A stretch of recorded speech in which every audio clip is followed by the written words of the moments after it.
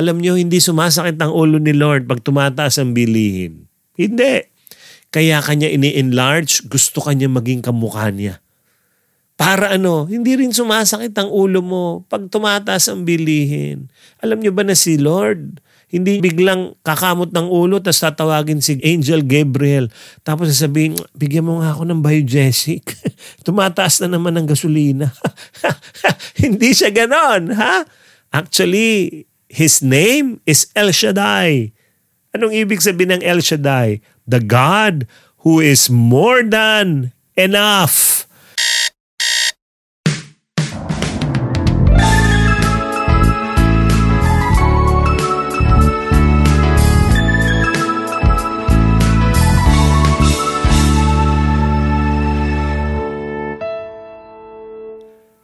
Something big is coming your way. I want you to declare that. Umagang kay Gog na family, may magandang mangyayari sa iyo. Something big is coming your way. Declare it. Something big is coming my way. That is why in Isaiah 54 verse 2, God says this to you. Enlarge the place of your tent. Stretch your tent curtains wide. Do not hold back. Lengthen your cords. Strengthen your stakes. Why is God telling you, enlarge the place of your tent? Why? Because something big is coming your way. May kilala kami, nanalo ng raffle. Simple lang naman yung napanalunan niyang raffle. Isang van. Grabe! Biro mo nanalo ka, hindi kotse, van, malaking sasakyan. Tapos ito na, nung nakuha nila, pagdating nila sa bahay, kamot sila ng ulo. Bakit? Hindi kasya sa garahin nila yung van. Tapos alam mo, ginawa nila, hindi naman pwede ipark sa labas basta-basta. Sayang, bago, di ba? Magagasgas. Alam nyo, dali-dali silang nag-renovate ng kanilang garahe. Dinagkasya yung napanalunan nilang van. You know, it is the same way with us. God is telling you, enlarge the place of your tent. It means, have a bigger vision for your life. Itong taon na to, malaki ba ang inaasahan mo? Malaki ba ang pangarap mo? Lumalaki ba ito? Please, enlarge the place of your tent. Alam nyo, dalawang bagay yan para talagang tanggapin mo yung malaking darating na pagpapala sa iyo. Ito yung una. Please expect God to enlarge you. Expect Him to enlarge you. Ha? Papalakihin ka niyan, papalaguin ka. Bakit? Meron siyang ibibigay sa iyo malaki. Baka naman, your life has been reduced by your problems, your trials, no? Because that is what life is. Life will try to reduce us. But God will enlarge us.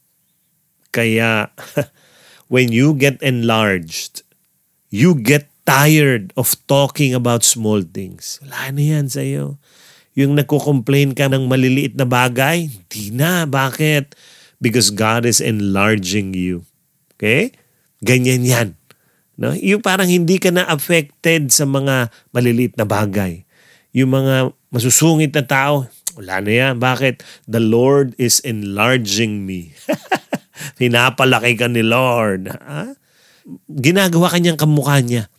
Kasi si Lord, He is never affected by the down economy. Oo, alam nyo, hindi sumasakit ang ulo ni Lord pag tumataas ang bilihin. Hindi. Kaya kanya ini-enlarge, gusto kanya maging kamukha niya. Para hindi rin sumasakit ang ulo mo pag tumataas ang bilihin. Alam nyo ba na si Lord, hindi biglang kakamot ng ulo tapos tatawagin si Angel Gabriel. Tapos sasabihin, bigyan mo nga ako ng biogesic. Tumataas na naman ang gasolina. Hindi siya ganon, ha? Actually, His name is El Shaddai. Anong ibig sabihin ng El Shaddai? The God who is more than enough. Kaya, gusto ni Lord, i-enlarge ka, palakihin ka. Kasi gusto kanyang maging kamukha niya. So I want you to believe that something big is coming your way. I want you to prepare yourself for a van of blessings coming, a truckload of blessing. So, umagang kay Gog na family, enlarge your tent. Ito yung pangalawa. So yung una, expect God to enlarge you. Ito yung pangalawa. You have to stretch. Papalakihin ka ni Lord para matanggap mo yung pagpapala. Ay, you have to stretch. Naalala ko yung bata nung Pasko. Naglagay siya ng sock, yung medyas. Kasi, di ba, sabi ng mga nanay, naku, maglagay ka medyas. Lalagyan niya ni Santa Claus ng regalo. Alam mo, ang gusto niyang regalo, bisikleta. So, alam mo kung anong medyas ang nilagay niya. Grabe itong bata na to, ha. Bisikleta, medyas. Alam mo nilagay niyang medyas? Stretchable. Ang galing, di ba? Stretchable sock. Bakit? Marunong yung bata. Ine-expect niya, bibigyan ako ni Santa ng bisikleta. Diyan niya ilalagay. Di dapat stretchable. Oh, God would like to fit more blessings into your life. You gotta stretch. You got to stretch. He is going to stretch you. Payagan mo. Mag-cooperate ka. Pag nag-cooperate ka, nako, maraming isisiksik na pagpapala ang Diyos sa iyong buhay. Yes. You gotta stretch. Invite people in your life who will stretch you. Ha? Yan ang gagawin mo. Continue listening to our podcast. Why? Because the podcast will stretch your faith. Because you need to be stretched. And God is telling you, I want to give more blessings to your life. You have to stretch. At alam nyo, pag nag-i-stretch ka, pag hindi ka matibay sa pananampalataya, lagot ka, mapupunit ka. So, paano ka hindi mapupunit? You have to be strengthened. Yes, you have to be strengthened.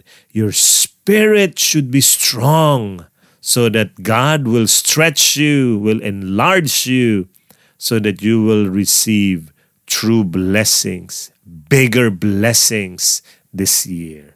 Again, umagang kay Gog na family, gusto kang pagpalain ni Lord. Gusto niyang palakihin ang buhay mo. He will stretch you. He will enlarge you. Allow Him. He will strengthen you so that you will become more like Jesus. Let Lalaine lead us to prayer. Let us pray. In the name of the Father, and of the Son, and of the Holy Spirit. Amen. My Lord Jesus, I praise and glorify you. I want to honor you in my life. You are the source of everything I have, every grace I need. You have given this to me. You are so good, Lord. You are loving and wise. You direct my paths and protect me from the enemy. You are my defender and strength. Thank you, Lord, for all that you are to me. Dear God, I have heard you today, and I receive your word that you want to increase me, not to shrink me. You want to enlarge the place of my tent. Dear God, sanctify my mind and increase my faith. Deliver me from small living. Remove vanity and useless anxiety, pride and selfishness from me. I cast away any obstacle that prevents me from living my life to the full. I pray that I will not allow life to reduce me with problems. I do not desire that I stay small, Lord. Jesus, make me your faithful imitator. Render me perfect, as our Father who is in heaven is perfect. Please live in me, Lord. Work through me. Move through me. I am your vessel. I allow you to perform big and grand miracles in my life. I allow you to use me as a channel of miracles, your miracles to others.